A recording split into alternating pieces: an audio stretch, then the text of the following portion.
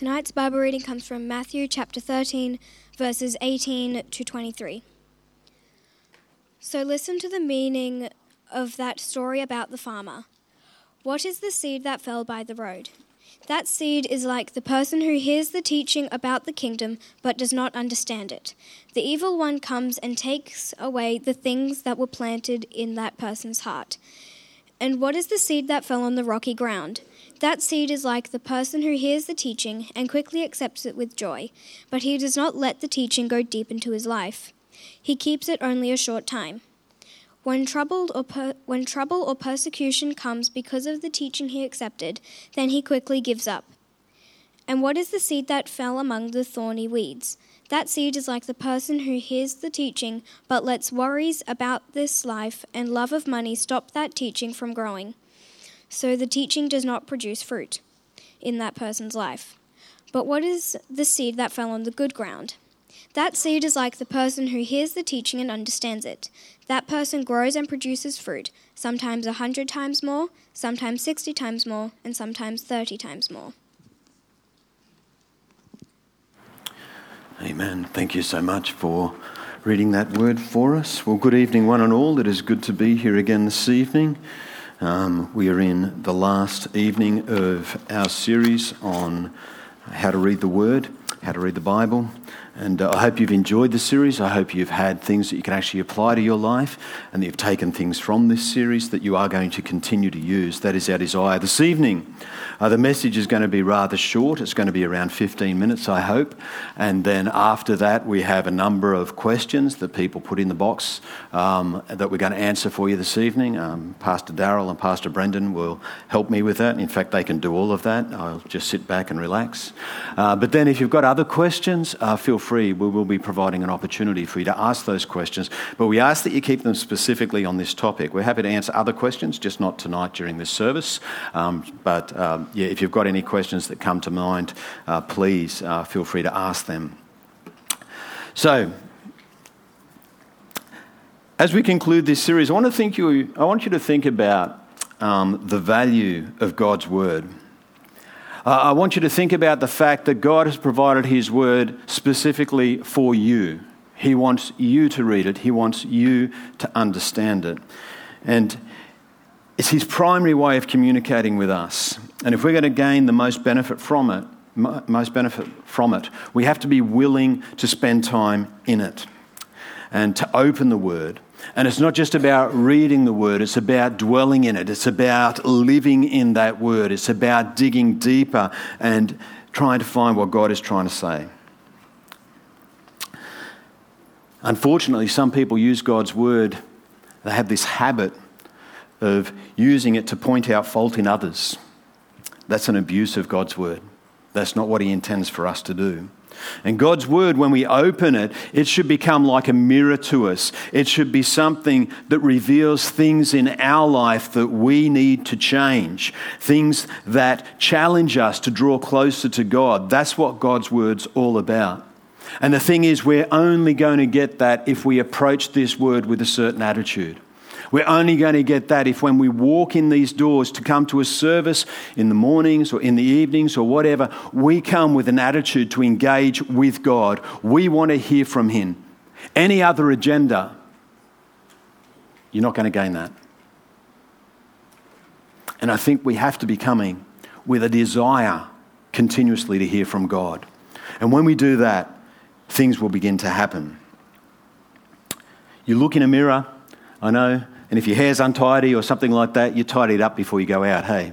That's exactly what God's Word should do for you. When you see things revealed by His Word that need to change, you should take every step you can in order to make that change happen. Take the steps that is required to correct that. And God's Word reveals to us how we should live, how we should respond to Christ. And when we truly study His Word, desiring Him, hungry and thirsty for Him, with a prayerful willingness to submit, we will see the things that need to change. And with God's help, we will be able to change those things. James 1:23 says, "For if anyone is a hearer of the word and not a doer, he is like a man who looks intently at his natural face in a mirror, for he looks at himself and goes away and at once forgets what he is like. But the one who looks into the perfect law, the law of liberty, and perseveres, being no hearer who forgets, but a doer who acts, he will be blessed in his doing." And if there's been nothing else that you've got from this series, I hope that you take this at the very least. Don't just read God's word. Dwell in it. Ask for wisdom to hear God's voice as you approach his word and read it. Ask him to reveal his truths to you. And then when he does that, ask him for the strength to take the action that those challenges put to you. We must embrace them to be more like Christ and less like the rest of the world. Let's just pray.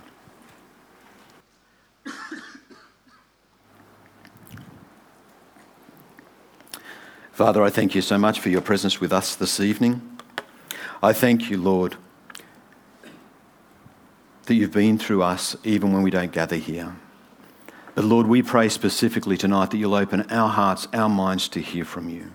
I pray that we'll engage with your word, Lord, that we'll have a desire to know more of you and that we'll be transformed to be more like you.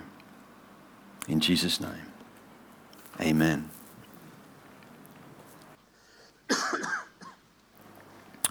The passage that we read out earlier this evening is a well-known passage for the majority of us gathered here tonight.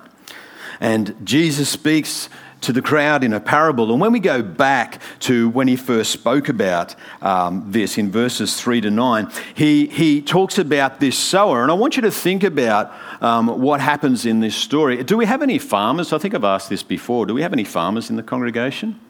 No. You speak to any farmers and this story is absurd. No farmer throws seed that is going to land on rocky ground. No farmer throws seed that is going to land amongst thorns. They have to make the most of the seed that they have to bring a profit, to bring a return on what they actually sow. And so as Jesus is speaking, these people are like, what is this guy on? What's going on in this story? And then he tells this story about each of the seeds, where they fall, each of the grounds that it falls in.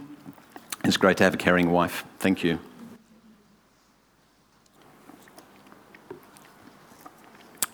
And so at the end of it, Jesus says nothing. He just leaves them where they're at and says this phrase, "He who has ears, let him hear." And when we think about what happened with the crowd after he spoke that parable and as he said this phrase, they just wander off. They don't engage with Jesus at all. They don't ask any questions or anything like that. So what does it mean for these people? They've gone off, they're scratching their heads, they're wondering why Jesus even bothered to mention what he did. And they've been unwilling to approach Jesus and to ask him what his message was about, to get Jesus' perspective and understanding of what he actually said. And they're not willing to hear what Jesus is actually saying. And in reality, they're much like the Pharisees and the leaders at that time. And the sower who goes out to sow, in this case, is Jesus. He's proclaiming the good news of the kingdom of God. And because this is Jesus, we know that the seed is good, yeah? You can't get any better seed than the seed that Jesus sows. But the seed, in this case, is the message of the kingdom of God. And we know from this story that it does not always produce a harvest. So the message itself is good, the seed is good. And it's not so much about the seed, it's about the soil, whether the soil itself is good or bad. And so Jesus is casting this seed. And I just want to say, we are now the casters of seed for Jesus. This is an aside to what we're going to talk about tonight. And this is an illustration of where we should cast our seed. If you're standing in the middle of an airport tarmac, guess what? Jesus says, cast the seed. It's not up to you. I have warehouses full of seed. Wherever you go, whatever you do, cast the seed. Don't judge where you are. Don't judge the people you're speaking to. That's my role. That's my task. You just cast the seed. And it's Jesus who brings the return. He'll make that happen wherever that seed falls. But back to this story, we've got a number of illustrations here of different soils and things like that. And the first one that we come across is the hard hearts. And when we read verse 19, we see that these people are the ones who actually have hard hearts. When anyone hears the word of the kingdom and does not understand it, the evil one comes and snatches away what has been sown in his heart. This is what was sown along the path. And these are the people, like the people in the crowd when Jesus first spoke this parable to them. They're ones who don't understand what has actually been said, and they've got no desire to find out. They don't want to dig deeper. And after Jesus spoke these parables, his disciples, and I believe it would have been more than the 12 at the time, it would have been a number of followers of Jesus at that time, they come to him and they ask him to explain. They wanted to know. They had this hunger and passion to know what Jesus meant by what he was saying. They were hungry for the word. And these people, the crowd, they didn't understand. It was their hardness of heart, their lack of willingness to understand the truth, to engage with Jesus and what he has spoken. It was that prevented the seed from finding a place in their heart. It didn't really have an impact. And then worse, Satan came along and made sure that that seed was snatched away, so there was no chance of it taking root and changing that person. He distracted them. The second group of people are those who've got shallow hearts.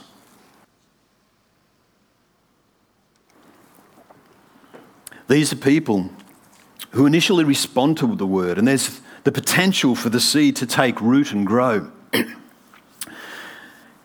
And 20 to 21 says, "As for what was sown on rocky ground, this is the one who hears the word and immediately receives it with joy, yet he has no root in himself, but endures for a while, and when tribulation or persecution arises on account of the word, immediately he falls away."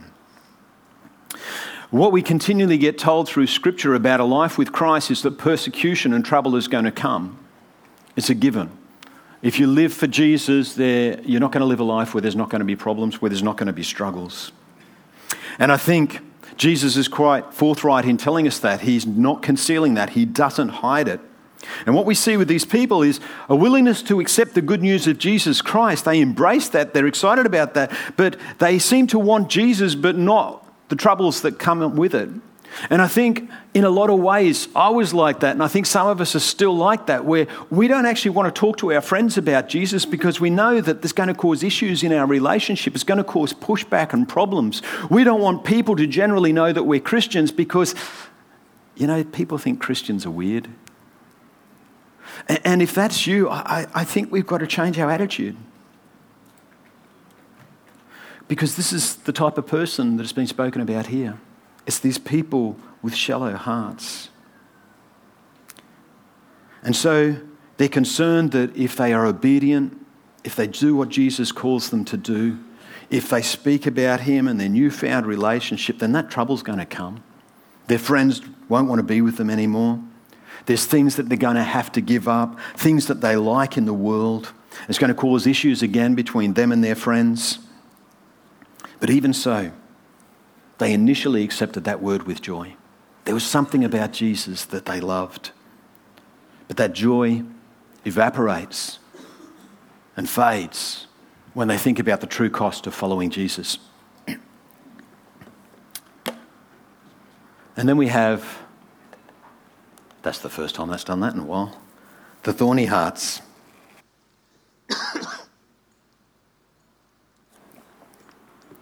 These are the people, again, who receive the gospel message joyfully. And again, there's great potential for the seed to grow. There's soil there. And Matthew 13:22 tells us, "As for that which was sown among the thorns, this is the one who hears the word, but the cares of the world and the deceitfulness of riches choke the word, and it proves unfruitful." And these are the people who receive the word, and then the things of the world loom large.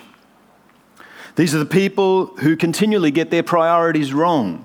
This is one of those reasons I say that if God is not, I always say that God is not our number one priority. And I know people hate me saying that. God, when we give our lives to Jesus as our Lord and Saviour, when we value Jesus the way that we should, he's not our number one priority. He becomes the purpose of our life. If he is the purpose of our life, no priorities are going to come in and push him out. And we have a tendency to prioritise things. And unfortunately, we so often prioritise the things of the world above Jesus. Unfortunately, we really push to study at a certain period in our lives because we want that extra career that we should have. We want to be in a certain pay bracket. We need to get a house. We need to get a wife. We need to get all sorts of things. We think about the status that we should have in the world, and we strive towards that. And it's those things that crowd out the Word of God. And before we know it, it's been totally choked out. And the way that this is gauged, the way it is measured, is by the fruit you produce. And I don't want to raise of hands, but how many of us have had the joy, the delight, the pleasure of leading someone to Christ? Now, don't hear me saying that Thirindu leads people to Christ. I've rebuked him before. Holy Spirit does that. But when you're there, when that person gives their life to Christ, there is nothing better. It is absolutely sensational. And when you speak to someone about Jesus, even when they don't give their life to Christ, when you see that spark go in their eyes, that's what I live for, seriously. I saw it again last night. I'm not going to say too much, but oh man, I just live for that. If I get that just a couple of times a week with every other thing that could go wrong during a week, if I get that once or twice a week, it's fantastic. It's brilliant.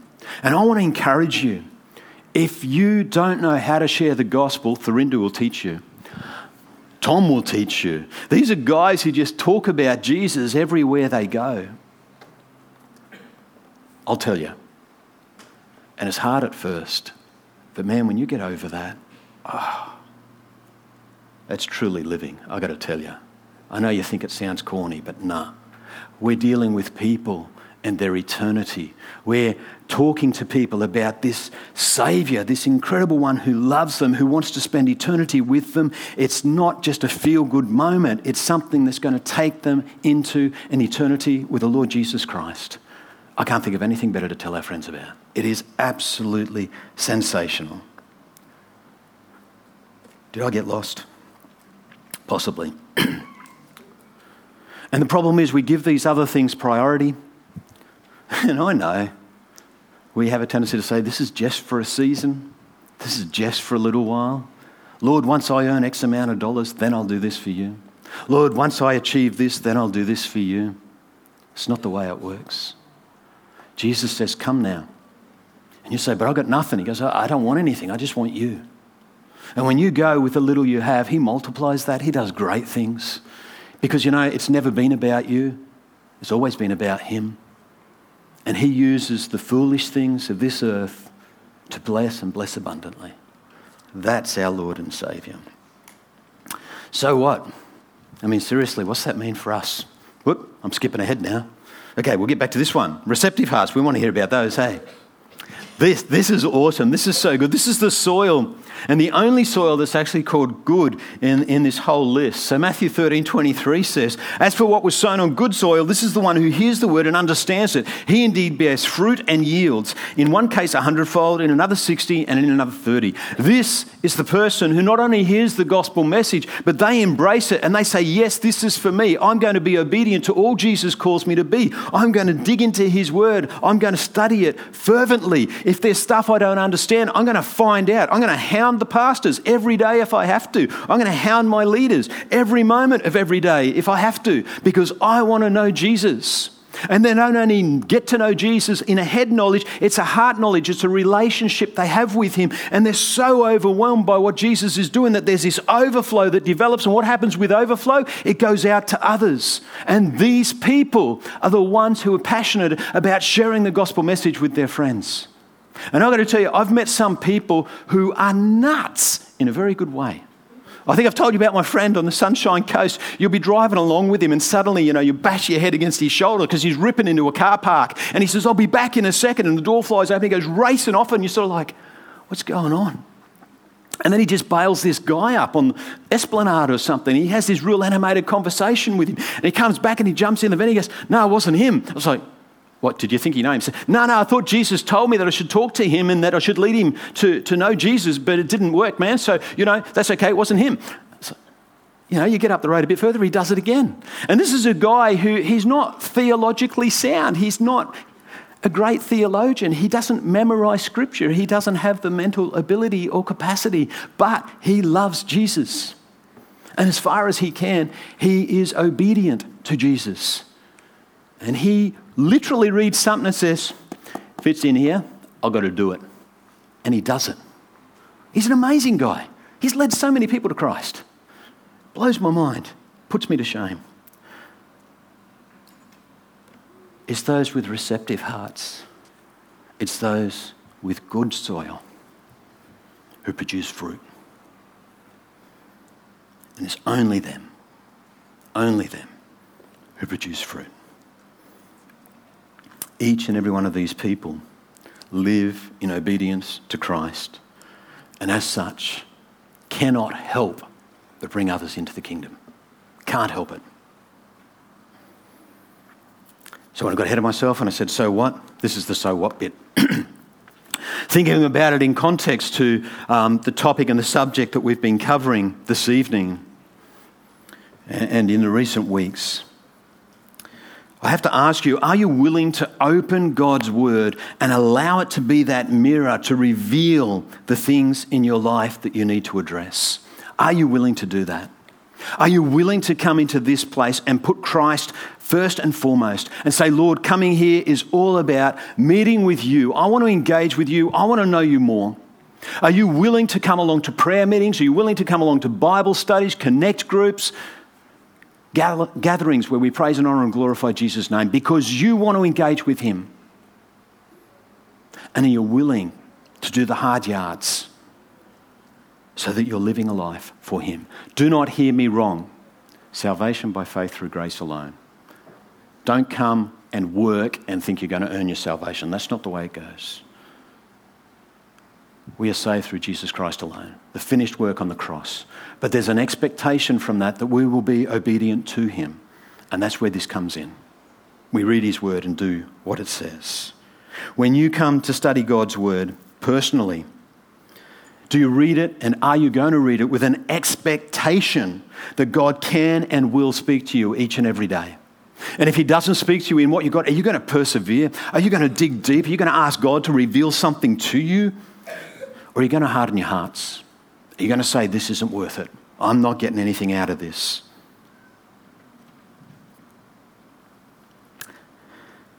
Are you going to read God's word and then worry about what living it out is going to cost?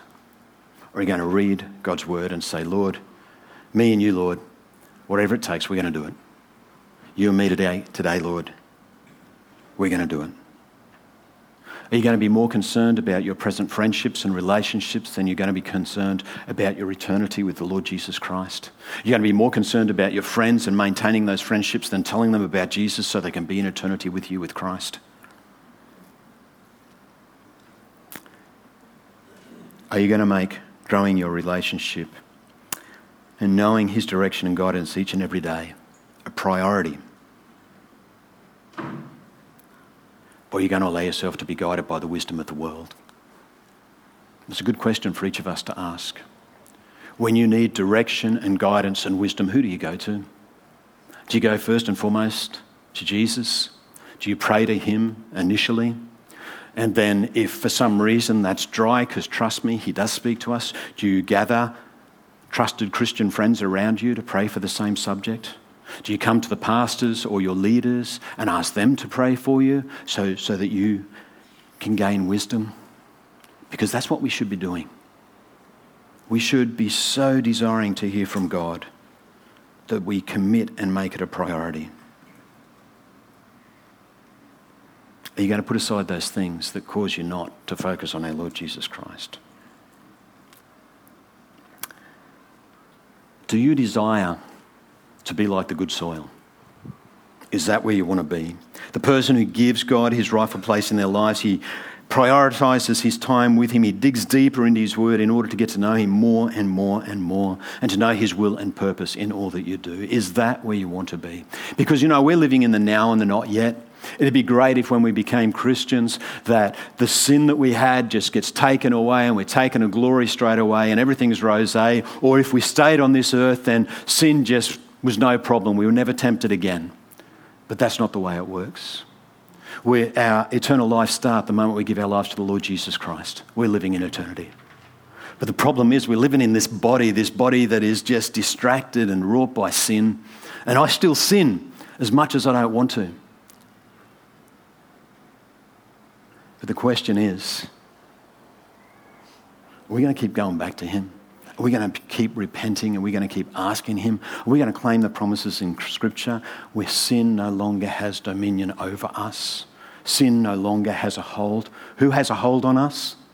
Only Jesus. Only Jesus. And if Satan says anything else, if he says you're rubbish, if he says you're no good, if he says you're not following him, if he says you're useless, if he says any of that, you say, no way, man. I'm a son or a daughter of the Most High God. Sin has no dominion. It has no hold on me. Romans 8:1. That's where we need to live. We need to claim the promises of Scripture. And the only way you can do that is if you know Scripture. I'm going to close in prayer. Then I'm going to ask Pastor Darrell and Pastor Brendan to come forward, and we'll see how we go answering some questions for you. Let's just pray. Father God, I thank you for this series. I thank you for what you've taught me as I've gone through this, Lord. I thank you for the call again to think about how we dwell in your word. And Lord, I pray each and every person here will have this desire, this hunger, this passion to dwell in your word, to be living in your presence and glory, Lord, to know you intimately. And Lord, to allow you by power of Holy Spirit to change us. Lord, that's our prayer for tonight. Draw us closer to you. And Lord, I know by power of Holy Spirit you've been ministering and speaking to people here this evening. I ask, Lord, that they won't put that aside. They won't ignore it. They'll respond to it. If they've got to come forward and pray, Lord, if they've got to ask for guidance and wisdom, I pray they'll do that, Lord. Whatever it takes, give them the intestinal fortitude to do it tonight, I pray. In Jesus' name. Amen. I'm not sure if I'm going to get away with actually just handing this off to these guys, but that would be the preferred option. So we'll give Pastor Darrell the easiest one of the night because, I wanted to ease him into things. So you can have that one, sir, and I'll get you a microphone.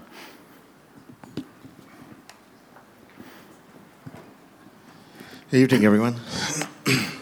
The question is, more on the canon, please. It's a request. The canon is the word that is used to define which books should be in the Bible and which books shouldn't. And those books that are in are called the canon, the canon. How did this come about? Well, if you've seen the Da Vinci Code, then you'll hear Dan Brown say that it was decided by a Roman emperor, Constantine, and that he was the one who made the decision with the church, and that's not true. The way it came about in two stages. Firstly, the Old Testament and then the New Testament, obviously.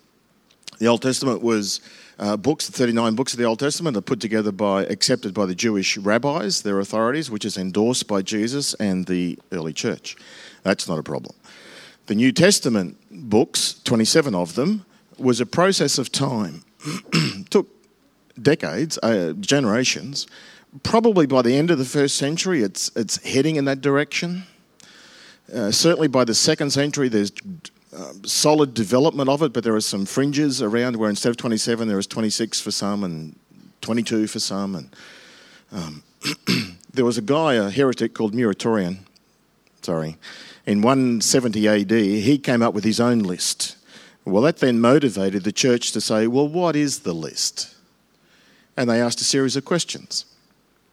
God is the one who inspired the scriptures, so it's a work of the Holy Spirit. How do we recognise that? Number one, who is the author? If it's an apostle or somebody who was hanging around with the apostles, like Luke or Mark, then they're an eyewitness to the Jesus events, of Jesus actually coming and hearing. And so apostolic authorship, or close to it.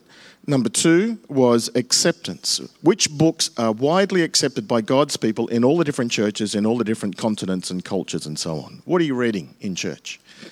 And not all of the churches were reading exactly the same books, but there was a strong overlap of the 27. So 22 of them at least were very common. They were early acceptance.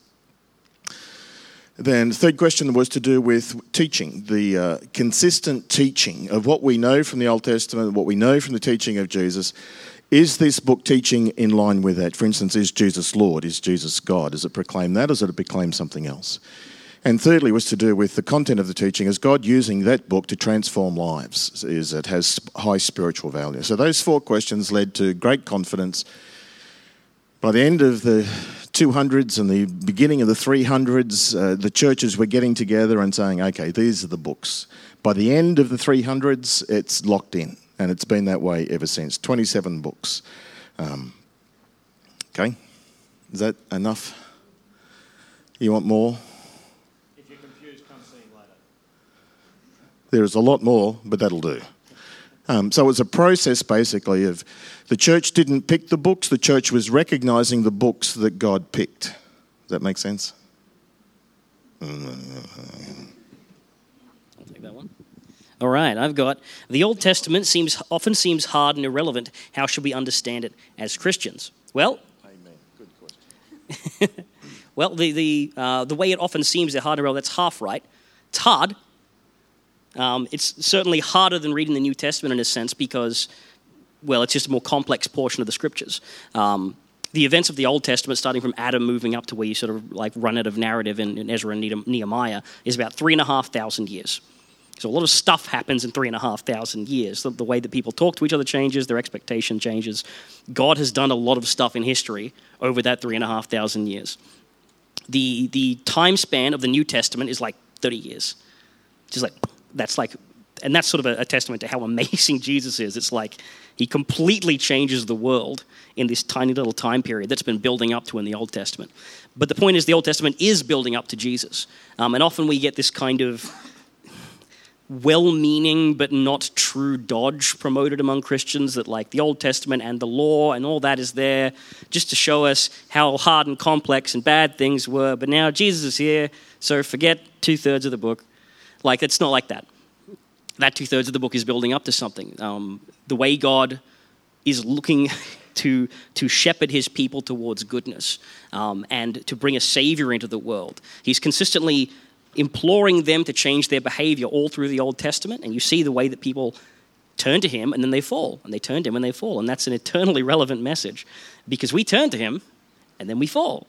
And we see, despite the fact that these are people living 4,000 or 5,000 years ago or something in some cases, they're very much like us. The human problem has always been the same, that we habitually turn away from God towards our own desires and our sins, and we need him to intervene in history to bring us back to him. And the Old Testament is a long and pretty cool, if you dig that stuff, if you like really just bite into it, series of God intervening in history to turn his people back to him, to secure his plan, in spite of their constant need to rebel against him. And that culminates finally in the New Testament. And there's all sorts of prophecies and stuff, all sorts of images and things that you see in the Old Testament that once you know the New, once you know Jesus, you can look back and go, oh, this is actually pointing forward and pointing forward. So if you're a new Christian, definitely start with the Gospels, start with learning who Jesus is, and that will equip you to look backwards into the Old Testament and understand it. But it shouldn't be seen as like a separate thing that's kind of the old way of doing things. We don't think about that now. It's like the ramp up to the jump, like it's such an important build-up to bringing Jesus into the world, to God establishing his will and bringing his Savior and preparing mankind to receive him. So it's the build-up to the climax of the story of God intervening in creation, and that is Jesus. So there you go. Excellent answer. Just to add to that, the New Testament and Jesus refers to the Old Testament as the Word of God. And so it's the Word of God, the Old Testament, which is the inspired Word of God. It's clearly attested. And so to not read the Old Testament is to reject God's revelation to us. It's as simple as that. And so you won't fully understand the New Testament. There are things you will not get unless you know the story, the background story. It's like coming in to watch a series of movies, when you watch the last one. Like if you watched, Marvel's Endgame.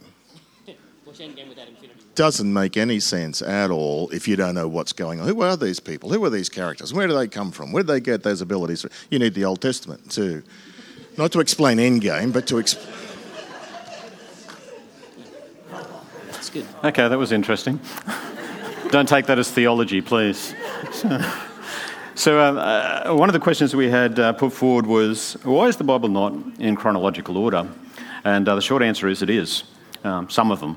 And what we need to appreciate is that there's 66 books in the Bible, and there's a number of Bibles that are produced with those 66 books, and there's no sacred order.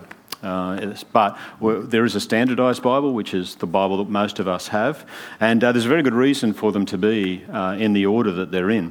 So there's 66 books, there's 40 authors written over about 1,500 years, those types of things. And when we look at books like Samuel, Kings, Chronicles, Ezra, Nehemiah, that gives us an idea of why they're in the order that they're in. So when we look at Samuel, it tells a covenant history, how the kings who led Israel kept violating the covenant God made with his people, and this helped the Jews in exile in Babylon understand why they were in exile. Then the second tells a royal history. So these are how certain kings took care of the temple and the worship of God and everything like that. And this was before the people were actually sent into exile.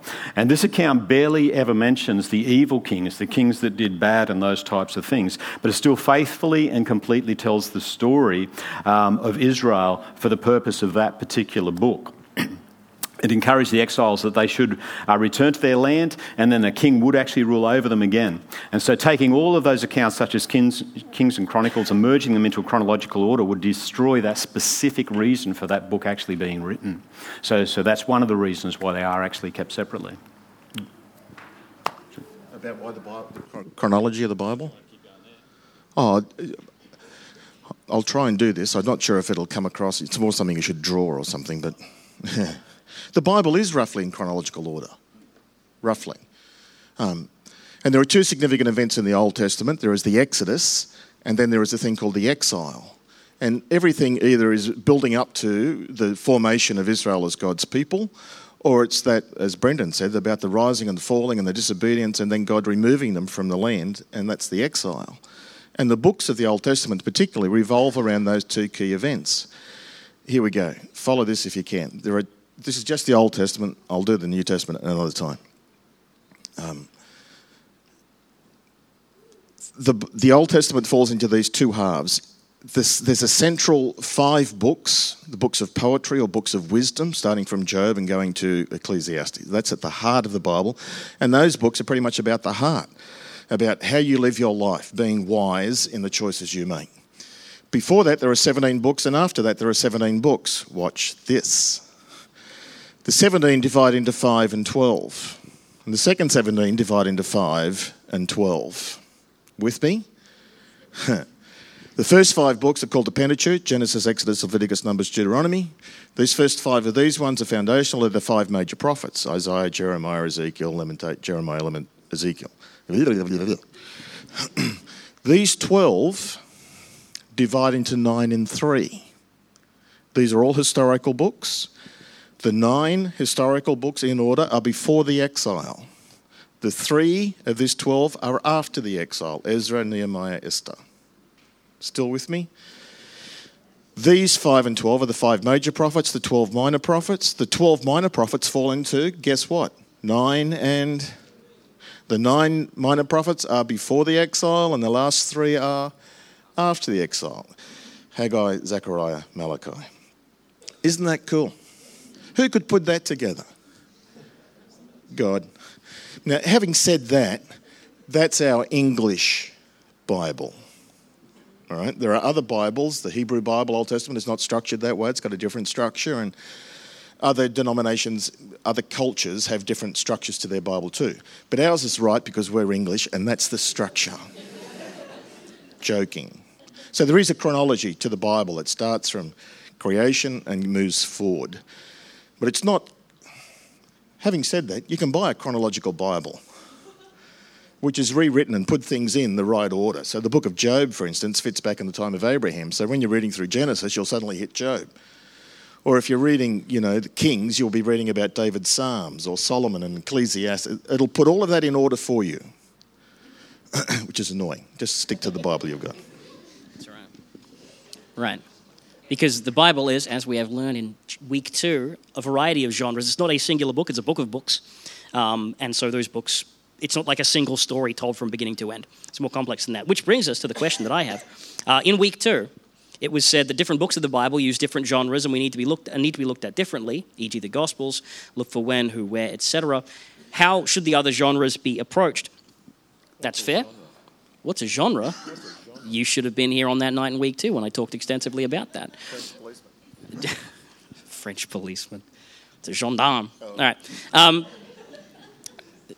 No. Well, that's a excellent question, and I didn't give an awful lot of information about every one of those individual genres on the night because that would have been a whole sermon. But we have some stuff here now. I've put together a little booklet of things to look for in the other genres. If you would like to have a look at that after, if that's relevant to you, Charlie's found this superb little printout that lists the books of the Bible under the genres which are most relevant to them, and so these are available to you after the service to come up and grab one of these if you feel that will be helpful and edifying.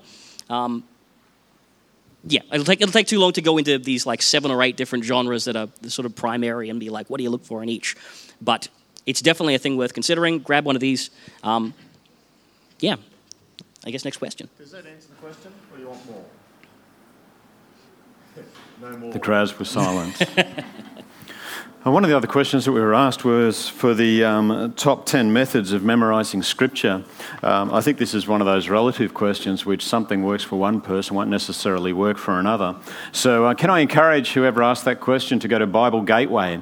Bible Gateway does actually have the top 10 Bible memorisation methods there, and they are reasonably good. But if that doesn't work for you, please get back to us and we'll help you with some other methods that you can use to memorise Scripture. Pastor Darrell's particularly good at this. He's a good student. I'm actually not a good student, so don't ask me. He'll be able to help you out with some memorisation. But Bible Gateway, as I say, it's got 10. It's good. There are 3 rules to Bible memorisation. Repetition, repetition, repetition. Write it out, hear it, draw it. Repetition, repetition, repetition. There is no other way. How many letters in the English alphabet? 26. Can you say them? Of course you can. How do you know that? You memorised it. How did you memorise it? A song. I learned a song. Oh. Yeah. What, is that number 6 or something? Use music to help. Write a song. Amen. Use music to help. Questions here? Yeah. All right, this one maybe we could all have a little comment on. How do you choose what book, chapter, section of the Bible to read next? I guess that's sort of an individual question, but the way I do it is I usually think of what I haven't read in a while.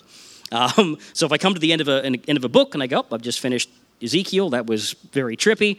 I'm probably kind of done on major prophets for a while unless God has spoken to me and said, no, you are going to keep going in prophets. And I'll think, what haven't I read in a while?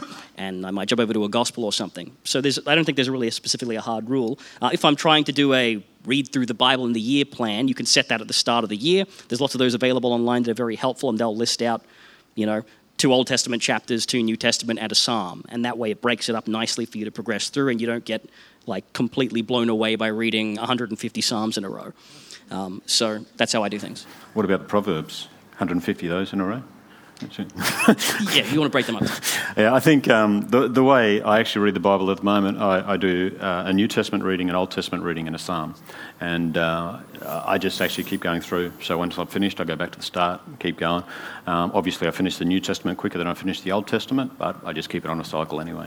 Yeah. Similar, I tend to alternate between one and the other, but also try to sense, what the Lord is prompting me to read, but keeping a track on, I haven't read these books, but when you've been a Christian when you're as old as I am, you've read the Bible through several times. So in the beginning, I found the Bible reading plans helpful in terms of discipline, but now I find them frustrating because I don't want them to tell me what I want to read. I want to read something and respond to it, and if I want to come back and reread the same chapter the next day, then that's what I do. And so I'm pretty selfish in how I read the Bible. Okay, so I've got a question here. How do we understand the Bible?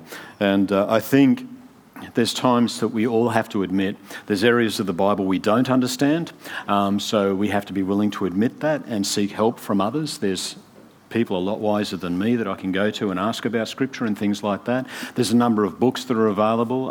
We we have our concordances. We also have commentaries on Scripture, which really help. So if you've got access to those, that's good. A number of those are available for free online now, so you can actually get into those. I do encourage people to use eSword on their computers. eSword is a free app on a computer. Don't use it on your phone, it's not as good. But there's a number of commentaries that you can actually download for free on eSword on a PC, and it's outstanding. It's very, very good. And so I think if you want to understand Scripture more, feel free to ask questions. I think that's one of the big things. If there's people around you who know more about Scripture than yourself, ask questions and listen to what they say, but always go back to Scripture to make sure that what they tell you is in line with what's there. And another thing you can do too, when you read a passage of Scripture, ask where that particular topic, the thing that challenged you or stood out, where else in Scripture is that mentioned? Go to it and just read all the passages of Scripture that speak about that particular topic, and that helps you understand as well. Don't be threatened by the fact that we don't understand some parts of the Bible. Even Peter writes, 2 Peter 3:16, he's talking about the Apostle Paul, and he says, Paul writes the same way in all of his letters, speaking them of matters that contain some things that are hard to understand. Yeah, well, Peter, the Apostle, said, Paul writes stuff, and I think, I don't know what he's saying. If the Apostle struggled with it, then 1 Corinthians 2 says that we will not in our own natural selves understand the Scriptures. The Spirit of God discerns the Word of God. So you need the Spirit of God in you, and then he's given you a brain and he expects you to use it. So asking questions, observe, interpret, apply. It's those skills. And 100% agree. Ask questions, ask questions, ask questions, ask questions, ask questions. Get answers, get answers, get answers. Be careful who you ask. Well, that's the questions that we had submitted. Does anyone have any other questions that you want us to answer this evening? We have one over here from...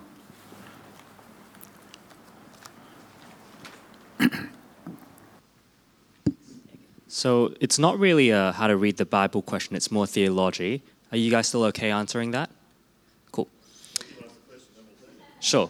So over the course of this week, I came across a series of events that caused me to question two things. What is the Bible reading or sermon text for next week? And number two, which is more important, what was it that actually saved us? Like, what was it that actually gave us salvation? Was it the love of God, A, or B, the actual act of sacrifice? And before you answer the question, this is what I currently understand. So let that sort of sway you a bit and then give me a response. God's love for us, I think you mentioned it this morning as well, was the same before and after Jesus died. So God loves sinners all the same. Then it appeared to me that God's love was not enough to save us because of his righteousness. So he required a sacrifice. Is it then true to say that God's love was powerless to save us, and it was the actual act of Jesus dying on the cross that saved us and gave us eternal life?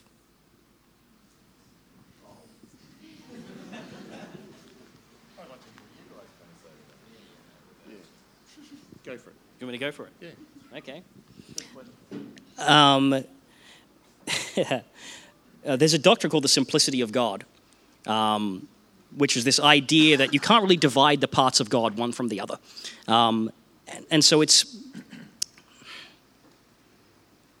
I'm trying not to go into like a really deep, weird spiral thing here. Okay, I'll try and put it together in a cogent way. It's probably not right to look at the problem of sin and the need for salvation as a sequence of things that God responds to. As if God's kind of gone, what am I going to do about this? And I have insufficient power in this realm, in this part of myself to deal with it. Like the Lamb was slain from the earth's foundation. God knew this whole role coming out from the start to the end. And I'm not sure that you could separate the idea of the sacrifice of Jesus from the love of God. Like I think the idea is that is the incarnated act of the love of God. And so I would say that the love of God is sufficient only because it includes the sacrifice of Jesus. Might be the right way to think of it there. That's where I'd start. I got other thoughts if you want to talk about it after, but what do you reckon? That's what I was going to. Similar to what I was going to say. You can't separate God's love from Jesus' death. And not to be pedantic, but just to correct you slightly, I didn't say this morning that God loves us unconditionally, if you like, after Jesus, which is different to how he loved us before Jesus. I didn't say that. What I said was, God loves us because he loves us. It's the same before and after Jesus, but it's in Jesus that we see and experience that love, that unconditional, it's without equivalence in the world. It's God is the one who chooses to love. And because he loves, he therefore acts. And his act of love is to come in the person of Jesus and to pay all of our debt, sin debt, take the punishment for our sin, in order that we can be adopted into his family forever. So they're not separated. It's the one thing that all goes together. How do you know God loves you? Jesus died for me. Why did Jesus die for me? Because he loved me. Okay? So how are we saved? We're saved because God loves us, because of his mercy, because Jesus died and paid the penalty for our sin, because he died, because he rose, because we have repented and believed, which is God working in us. It's all of those things together. It's not we're saved because of that one thing. Okay? Do we have another question? And I'll go running and give you the microphone.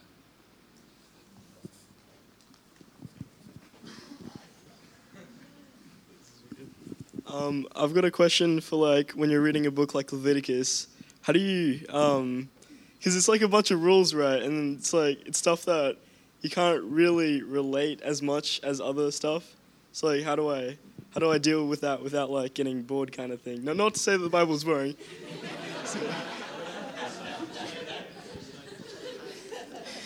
Well, it is boring sometimes. I mean, let's not lie to ourselves. That's because it's difficult to read, and sometimes we're not equipped to, like, at a particular moment to understand. And so if you read something you don't understand, then that's, going to bore you, but you've got to figure it out, and then it becomes kind of alive. Like, I've been digging into Leviticus a lot recently, specifically Leviticus, which is kind of funny. And Leviticus particularly, like, is basically the rules for it's the rules about the priestly order. It's about how Israel's priests do the stuff that's supposed to bring their nation close to God. It's how the priests of the nation of priests maintain the nation of priests. And so when you read in Leviticus this thing about, don't wear like two different kind of threads bound into the same clothing, that's a rule that doesn't actually apply to Gentiles for a start. So we don't have to go, oh my goodness, I'm going to have to throw out all my like 50-50 poly cotton shirts. Like, we're not supposed to apply it that way. But there is lots of stuff, particularly in Leviticus, lots and lots of sacrificial law. And you go, why is this important? If you want to go really deep into theology and symbolism, there's a whole lot of rich stuff in Leviticus. If you want to just kind of glide through at a mid-level there, you can go, all right, this is establishing very, very clearly how desperately we need something, and particularly sacrifices, something to get between us and our sin so that we can become acceptable to God. And the system that's set up in Leviticus is this sacrificial system, which over the course of the Bible you learn is actually more of a picture than a thing. It's like not actually functional. The blood of goats and bulls does not actually redeem us from sin. That's a picture of an actual, genuine sacrifice that is the love of God in person, Jesus Christ, who is going to be the real sacrifice. So because we don't obey the Levitical laws, because we are not Levites, its main value to us as Christians now is the symbolism and the power of that. That's what I'd say. I have an elderly gentleman in the 10:30 service. He's been coming Sunnybank for a long time, and often there's a series of weeks. Every now and again, he'll come up to me and say, "I got a question," and it's out of the Bible. He's reading through the Bible, and I said, "Is this another one of those Bible?" He said, "Yes." I said, "Well, just stop reading the Bible." His wife looks at me in sheer horror, and he's got good questions. Usually, they're cultural questions. Leviticus, I first read Leviticus when I became a Christian. I started reading the Bible at Genesis, and I thought that was wonderful. I got to Exodus, and I thought that was terrific until you get to the law, and then I sort of like crashed. So I thought, oh, this is terrible. And then I got to Leviticus. That just about did me in. So I jumped Leviticus and went to Numbers. Oh, glory. And somebody wisely said, go read the New Testament. Leviticus is a very deep, rich gospel book. The gospel is all the way through Leviticus. You just need the clues or the keys to it. I'll give you just one. When it talks about a sacrifice, there are different sacrifices. So observe the differences of the sacrifices. Some were total, some were, to be shared in terms of fellowship. That has meaning. But often, consistently in the sacrifices, they take the fat around the kidneys. What? Yeah, they take the fat around the kidneys. Why? Well, in the Jewish culture, my understanding is, I'll be corrected in a minute, my understanding is that was the best bit. So what you're giving to God is the best bit. So it's full of picture language that all points to Jesus. And we don't follow the Levitical code because of Jesus, because it's all saying it's about him, human sacrifice. Animal sacrifice is just a picture of that. But the picture contains truth and lessons for us. So it's God's word that we need to do the hard yards and get to know some of these symbols and stuff. But you won't do it by yourself. You need help. I needed help. I get my help through other preachers, but also through commentaries and whatever else. Asking questions. The other side of Leviticus too, where some of it was actually for the people's well-being and stuff too. Yeah. Hygiene and... Sorry. Yeah, okay. Any more questions? Which one's first? All right, we'll go here and then we'll go over here. Okay, just because this is closer. Do you know any resources that would help us understand the confusion that is the Book of Revelations? Clear as mud. I think it's back the same things that we spoke about before. You know, the concordances are possibly the best. The NIV application concordance very, very good because it gives a context in today's terms. So I'd possibly look at using those. And there's plenty of resources online as well. So I think Desiring God explains things very, very basically. And I think I mentioned those videos too that it gives an overview of a book and things like that. They're all available on Right Now Media.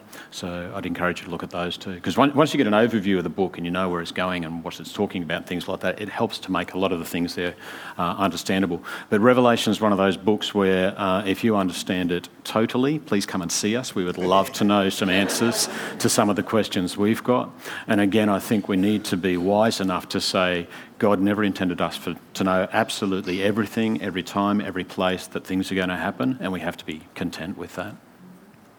Like in the parable that Charlie spoke about tonight with the parable of the sower, it's a story, and it contains truth. But not every detail in the story has meaning or value. It's just there to give the story momentum or meat to it. Does that make sense? So not everything in the book of Revelation has specific meaning. It's part of the story. So the best thing you can do with Revelation, as we said when they use it, sit down one afternoon and read it. Take a couple of hours, just read the whole thing, beginning to end. See the big picture. See it as a story which is unfolding. And then you can start layering down and going through more details. But there are resources, and we can put you in touch with some of those. Margaret, I think.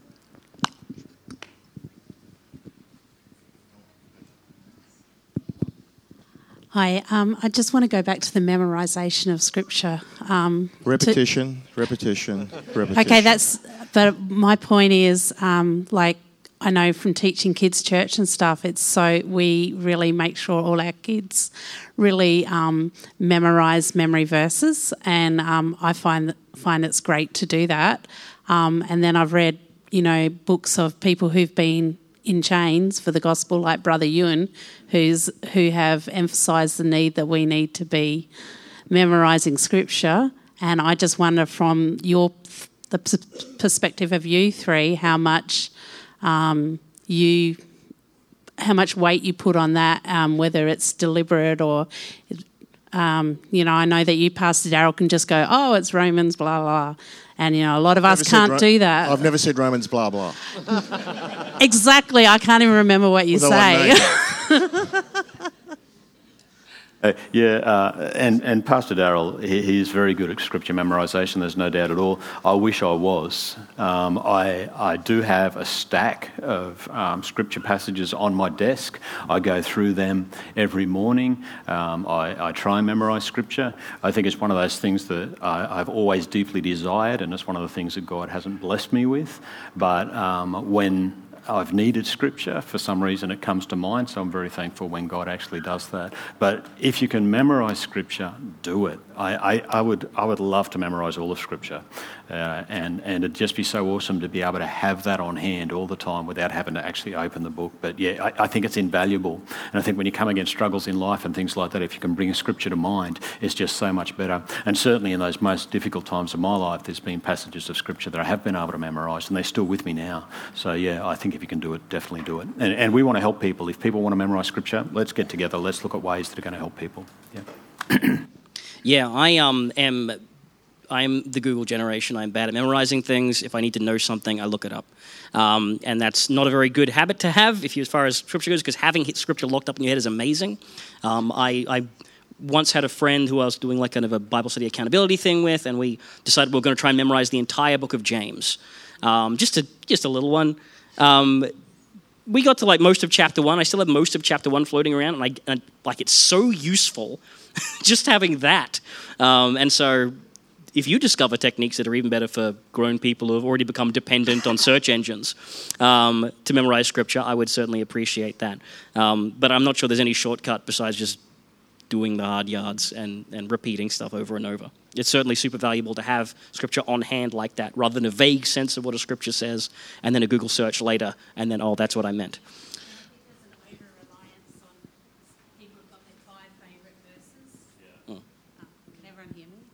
I think sometimes people have got their 5 favourite verses that they've memorised, and then they're really missing out on the richness of everything else. Just a heads up, yeah, we'll come to Jeff down the back. There's a heads up. The pastor's been talking about a discipleship pathway, a discipleship course, and part of that course is actually Bible memorisation. So we would certainly love that to be a value of our church. And it must be said, it's easier to memorise the more literal I don't like using that word. The more, what's the word? That'll do.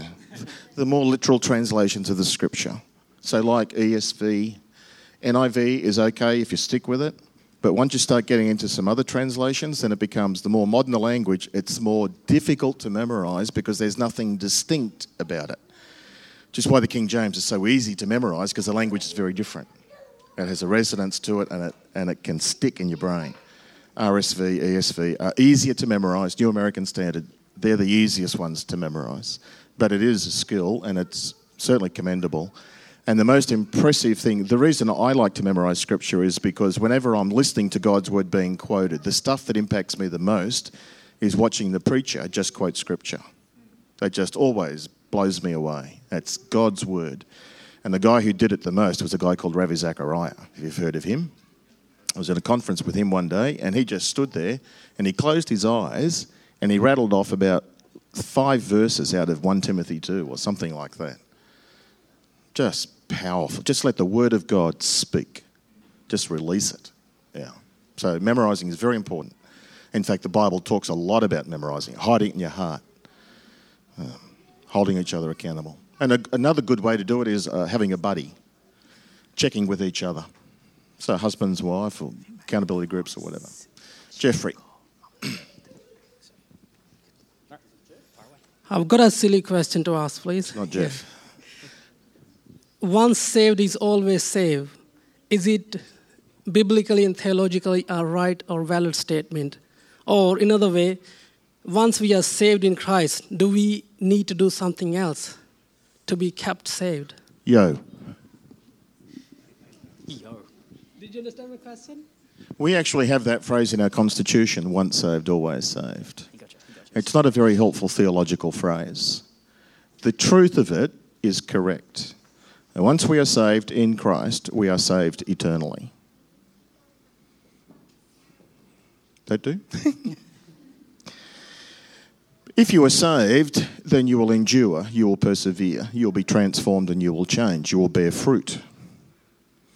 So if you looked at, again, the parable that Charlie spoke about, there were people who received the word, the second and third soils. They received it. They acted like they were saved, but in fact, there's no fruit, so there's no salvation. So there are people who think they're saved. There are people who say they're saved. There are people who may even, claim that they're saved, but in fact, they're not saved. But if you are saved, you will be changed. And if you're not changed, then only God knows if you are saved or not. But if Jesus died for you, if you confess him as Lord in your heart and believe that God raised him from the dead, the Bible says you will be saved. If you believe and confess that, you'll be changed. Okay, so I don't like the expression once saved, always saved, because it leads to a very lazy, sloppy Christian life. I'm saved, I can do whatever I like. Calvin used to say that we are saved by faith alone, but the faith that saves is never alone. It always comes with transformation, and it comes with works and changing of desires by the work of the Holy Spirit within you. So saved by grace, kept by grace. He loves us far more than certainly we deserve, and regardless of what we do. Okay.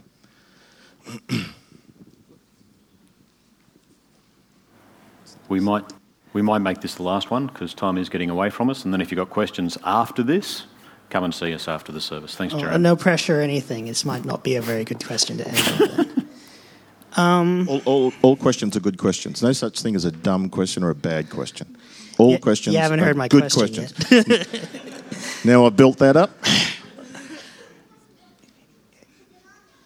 We read the Bible a lot, or we should be. Who should teach the Bible? When should we be ready to share the Bible?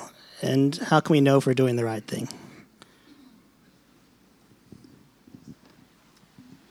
The Bible says that there are certainly some whom God has gifted and called to be teachers of the word. James 3 says that we ought not to rush into being that because teachers are going to be judged with a stricter judgment. So there is a level of where God equips people to be qualified to teach God's word. But having said that, Colossians 3:16 also says that we are to teach and admonish one another. So each of us are to teach one another. Book of Acts talks about this group of people called the Bereans. They used to hear the apostles preach and they used to open the scriptures daily to see if what they're hearing is so.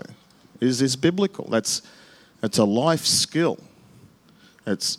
So who teaches the Bible? We teach the Bible. We're Bible-believing, Bible-reading, Bible-teaching people. But to do so in a public context, there probably needs to be some recognition and some ability and some development. So not just anybody can get up and teach the scriptures. But on the other hand, that does not absolve us from a responsibility to teach and to share one-on-one in groups in whatever situation we're in. Is that okay? It's a good question. There are some churches, of course, who go to the point of you cannot teach the scriptures unless you have been licensed. So you've been theologically trained or prepared in some way that you can read the Bible accurately and you can teach it, therefore, accurately. And in one sense, that's commendable. On the other side of that coin is it's too limiting. We could go on and on, I guess, but come and have a chat. I think just with that particular topic too, I remember one particular study that I was in years and years ago, and we used to pride ourselves in poring over scripture, and we just get so hung up on a word and stuff like that. We had a new Christian came into that group, and we were poring over one particular part. I think it was in Ephesians somewhere, and we were debating over what this actually said, and this new Christian who didn't know much about their Bible piped up and said, "Doesn't it say this?"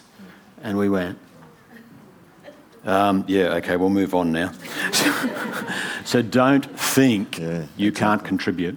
Okay, it doesn't matter where you are in your walk in life with Christ, you can contribute from day one. That's a great illustration, Charles. I've had that experience lots of times. It never ceases to surprise me. God will use the least informed person to give an insight into Scripture, which just humbles you and says, yep, yes, it's the Spirit of God who's doing it, it's not us. Amen. Yeah. Amen. So we're just going to close the service now. I know we'd love to do another song, but we are after 8, so we're just going to close the service. I'm just going to close in prayer, and then we can just have more conversation or enjoy supper together. Let's just pray. Father God, thank you so much for this series. Thank you for your presence with us. Thank you that you've given us your word. Lord, we want to learn more from you, and I pray that at the very least, those who are gathered here this evening will have a desire, a hunger, and a passion for more of you, that they will delve deeply into your word, Lord, that they will challenge each other, that, Lord, we will be people who speak about your word, the things that you've revealed to us and the challenges that has issued. Father, we want to honour you not just here on Sundays, but with every moment of our lives. So, Lord, dwell with us, I pray, and allow us to humble ourselves and dwell with you. We pray this now, Father, in Jesus' name and for his sake. Amen. Amen. Thank you, one and all. Bless you.